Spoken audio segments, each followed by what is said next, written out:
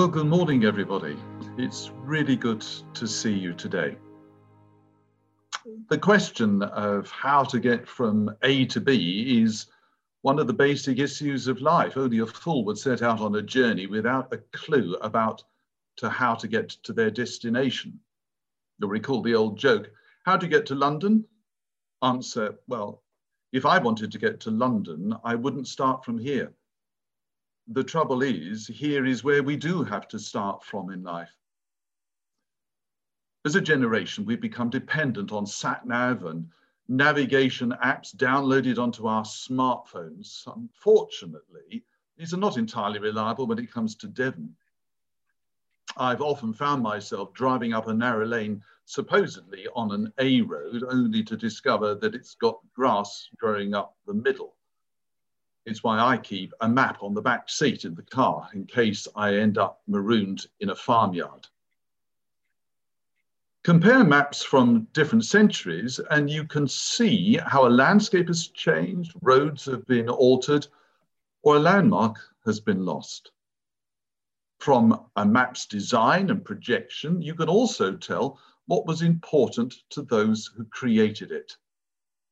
The wonderful medieval Mappa Mundi that hangs in Hereford Cathedral has Jerusalem at its centre, whereas the map on the classroom wall of my primary school had Great Britain firmly in the centre with half the world coloured pink for good measure.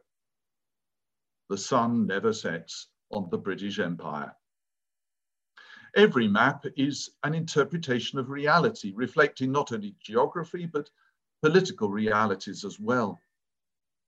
A map reflects the values of the map maker, and the experience of travellers is recorded in its signs and symbols. To undertake a journey with a map is to rely on their cumulative wisdom. One of the greatest journeys of all time occurred 3,300 years ago, when a group of liberated slaves known as the Habiru, or Hebrews, left Egypt for the so-called Promised Land. Theirs was not just a grueling physical journey of hundreds of miles, but a spiritual journey that has shaped Jewish and Christian self-understanding ever since. The experience was a mixture of courage, disappointment, doubt, and faith. In the evocative phrase of Nelson Mandela, it was a long walk to freedom. It's not easy to reconstruct the route of Canaan. Scholars have flirted with different possibilities, but what no map can show is the deeper journey that forged the slaves' self-identity as the chosen people of God.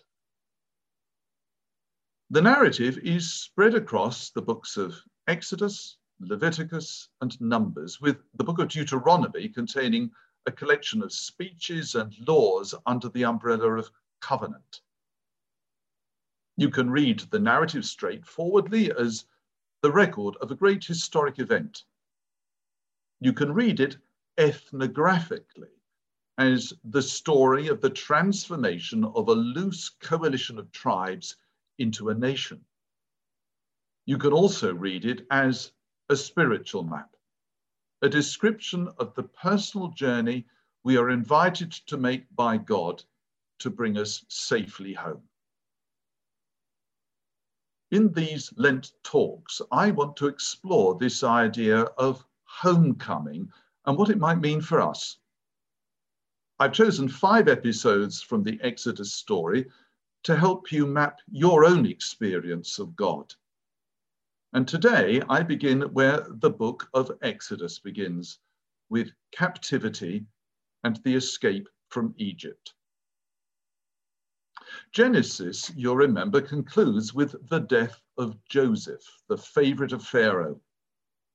Joseph enjoyed a position of power and influence, and the Israelites prospered. But then, as it says in verse 8 of the opening chapter of Exodus, a new king arose over Egypt who did not know Joseph. And historians identify this new pharaoh as Ramesses II. As we've observed in the United States, a change in leadership is significant. It's already apparent that President Biden has very different priorities from President Trump. In the same way, 3,000 years ago, factors beyond the control of the Israelites altered their lives with the accession of a new pharaoh. Their skills were no longer valued, and they were progressively excluded and then enslaved. Time and again, minorities are scapegoated, particularly if they're immigrants and economically successful. Jealousy, the green-eyed monster, lies dormant in the hearts of us all and can easily be awoken from its slumbers. So let's listen as Laura Armstrong reads to us part of the opening chapter of Exodus, and we hear of a step change in the oppression of the Hebrews. The king of Egypt said to the Hebrew midwives, one of whom was named Shiphrah and the other Puah, "When you act as midwives to the Hebrew women and see them on the birth stool, if it is a boy, kill them. But if it is a girl, she shall live." But the midwives feared God. They did not do as the king of Egypt commanded them, but they let the boys live. So the king of Egypt summoned the midwives and said to them, "Why have you done this and allowed the boys to live?" The midwives said to Pharaoh, "Because the Hebrew women are not like the Egyptian women, for they are vigorous and give birth before the midwife comes to them." So God dealt well with the midwives, and the people multiplied and became very strong. And because the midwives feared God, he gave them families. Shiphrah and Puah are hardly household names. These two brave, intensely practical women are buried in the narrative, meriting only a few lines of text over against the exhaustive account of Moses' leadership. But don't miss the significance that we know their names. This is a relatively rare occurrence in the Old Testament, which is a narrative recorded by men in which male experience is primary and where men are invariably the initiators of the action. The truth is, without these tenacious midwives, the Exodus would never have happened. It's why Shiphrah and Puah have a special place in the family album of God's saints, along with Hagar and Sarah and Rachel and Ruth and Naomi. Traditionally, a midwife uses her hands rather than instruments or tools to assist at a birth. She uses them to wipe the sweat from a mother's forehead, to hold the birth giver's hand, and finally to guide, steady, and receive the baby. Her role is to encourage and reassure, for which she needs both empathy and loving detachment. A midwife knows how to interpret the different phases of a woman's labor, the desolation of seemingly unmanageable pain and nausea, to be signs of breakthrough. The midwife sees what the mother cannot see.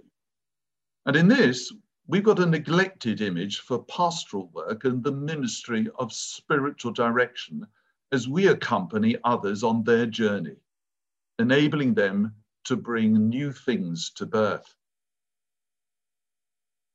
Over the last couple of months, I've really valued sharing in your deanery chapters. And in one meeting, one of you described your ministry during the pandemic as a cross between being a palliative care nurse and a midwife, watching old forms of church life withering and dying and rejoicing as new things come to birth.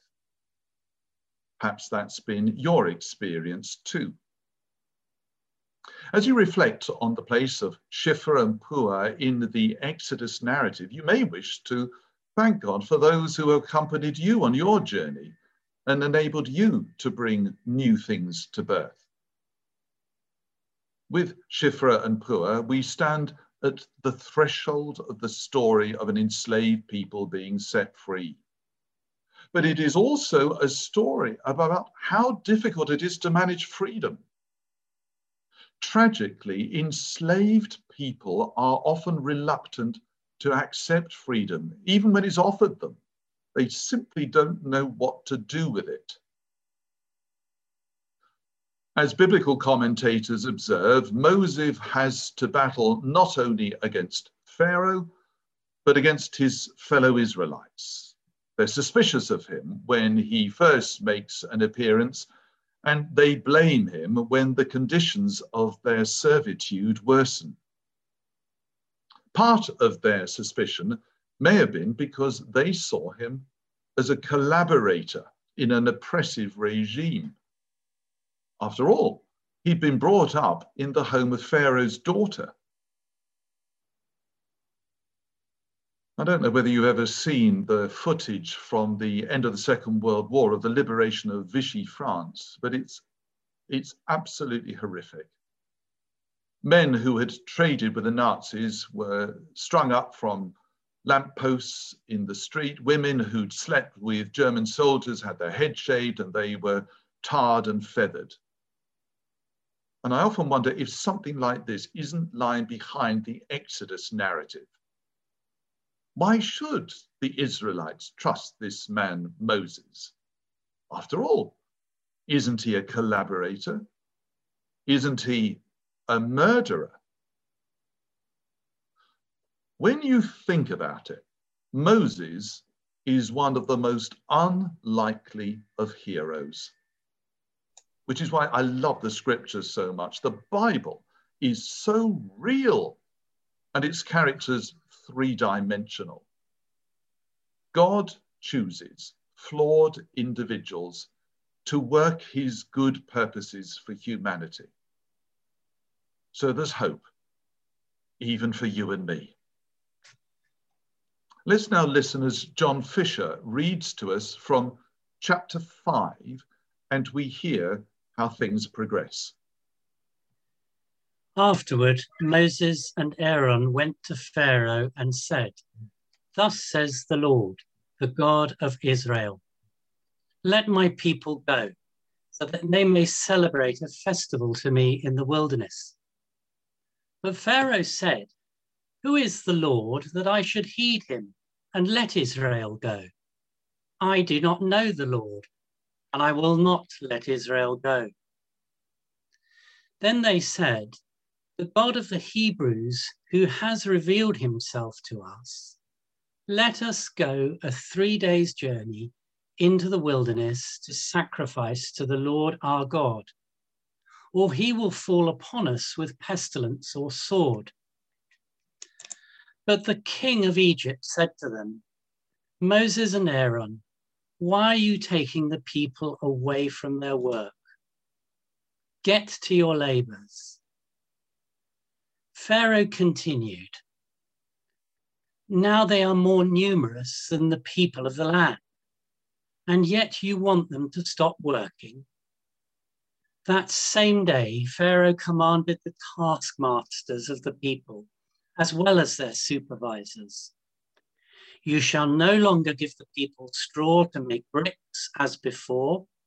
Let them go and gather straw for themselves. But you shall require of them the same quantity of bricks as they have made previously. Do not diminish it, for they are lazy. That is why they cry, 'Let us go and offer sacrifice to our God.'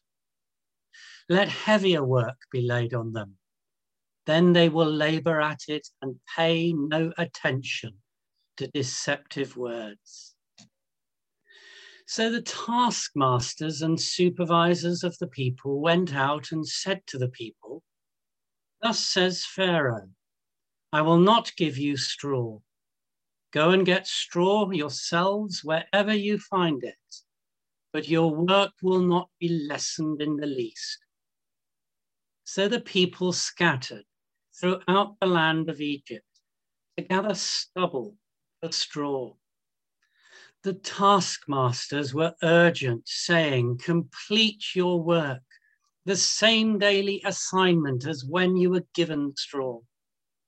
And the supervisors of the Israelites, whom Pharaoh's taskmasters had set over them, were beaten and were asked, "Why did you not finish the required quantity of bricks yesterday and today, as you did before?"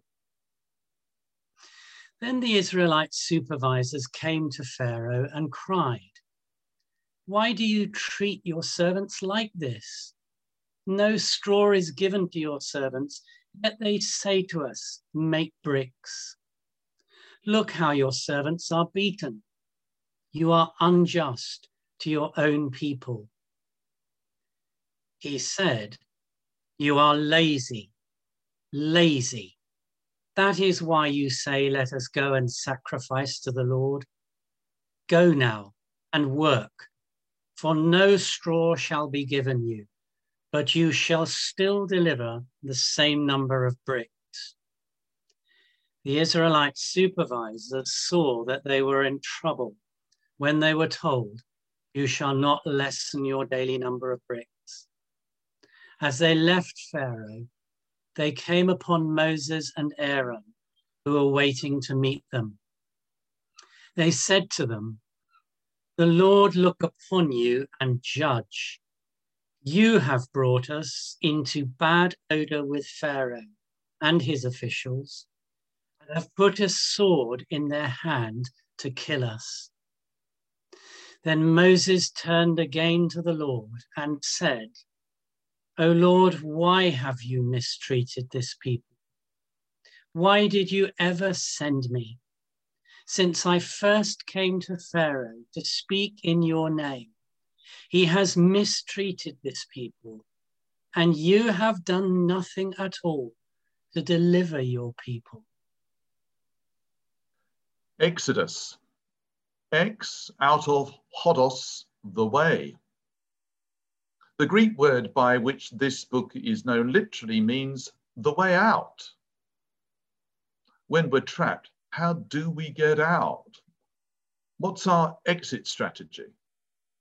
More significantly, do we want a way out?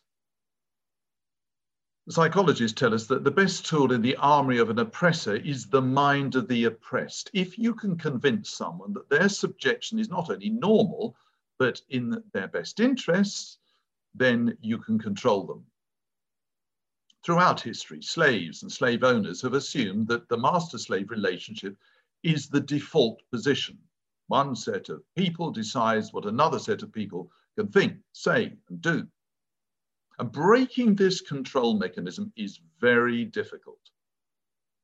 But no earthly group has the right to define what another group can be or think. And here's a theological question. If human beings can't be told who they are by others, why is it any better to be told who they are by God? Where is the good news of exchanging one sort of slavery for another sort of slavery?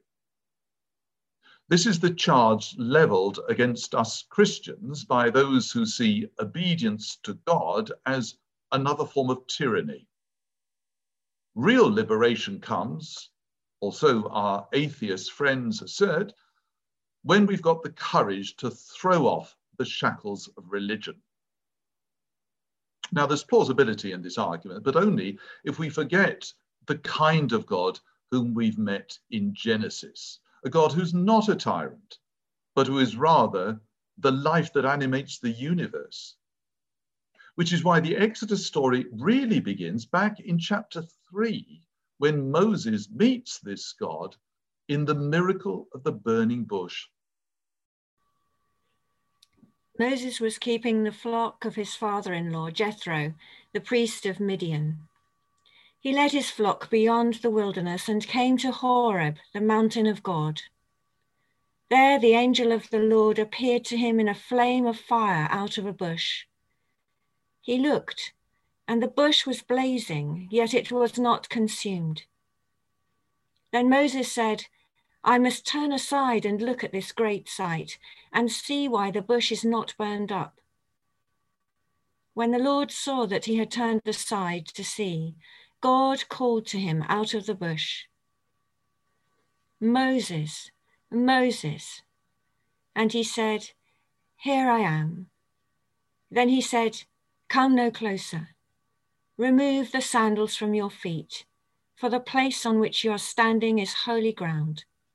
He said further, "I am the God of your father, the God of Abraham, the God of Isaac, and the God of Jacob."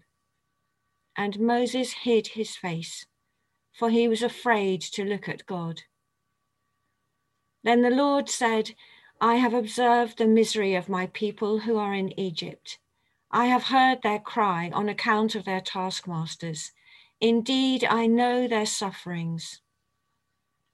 And I have come down to deliver them from the Egyptians, and to bring them up out of that land to a good and broad land, a land flowing with milk and honey, to the country of the Canaanites, the Hittites, the Amorites, the Perizzites, the Hivites, and the Jebusites. The cry of the Israelites has now come to me. I have also seen how the Egyptians oppress them. So come, I will send you to Pharaoh to bring my people, the Israelites, out of Egypt." But Moses said to God, "Who am I that I should go to Pharaoh and bring the Israelites out of Egypt?" He said, "I will be with you, and this shall be the sign for you that it is I who sent you. When you have brought the people out of Egypt, you shall worship God on this mountain." But Moses said to God, "If I come to the Israelites and say to them, 'The God of your ancestors has sent me to you,' and they ask me, 'What is his name?' what shall I say to them?" God said to Moses, "I am who I am."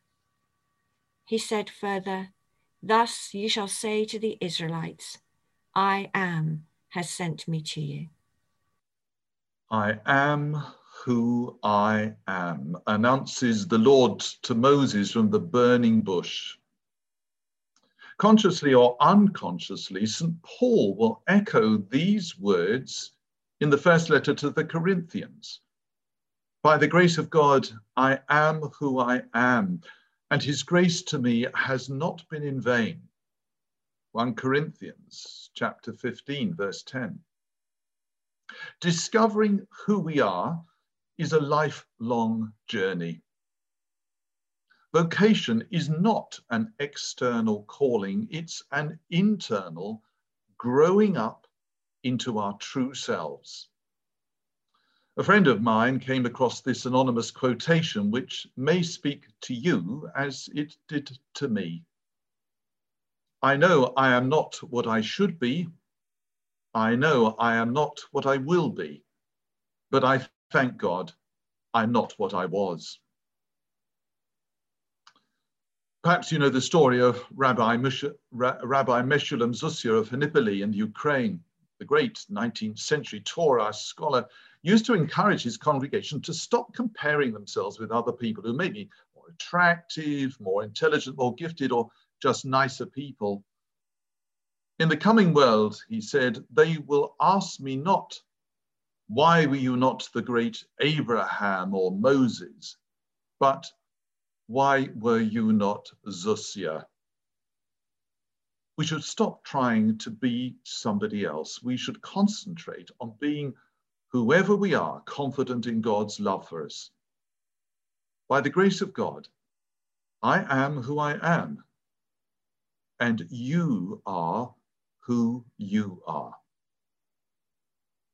The quest for self-knowledge is universal and lifelong, as Paul observes when writing to the Romans, "I don't understand my own actions. I don't do what I want, and I do the very thing that I hate." Romans chapter 7, verse 15. Frustration, poor self-control, powerlessness, and a longing for self-understanding are things we all experience. In the Christian tradition, however, self-exploration is subsumed by a more profound quest. The search for God is not who we are, but who God is that is all important. And we discover who we are through our relationship with God. As the incarnation confirms, God is no tyrant, and we're not puppets. So when I say that we can only become truly ourselves in relation to God, I'm not talking about an exercise of power. It's more like saying, if you want to swim, then you need to understand the sea. God is the element in which we live and move and have our being. This Lent, we need to re-immerse ourselves in the rhythm of the ocean that is God. When God sets us free, it isn't for some paradise of endless consumer choice. That isn't the promised land. Real freedom is the freedom of the swimmer. And the clue to swimming is trust. We have to take our foot off the bottom. And so to our closing prayers. Lord God, our Redeemer, who heard the cry of your people and sent your servant Moses to lead them out of slavery. Free us from the tyranny of sin and death, and by the leading of your Spirit, bring us to our promised land.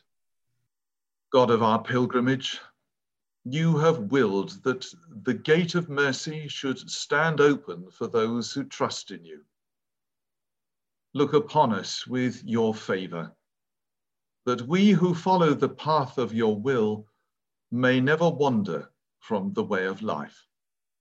Through Jesus Christ our Lord.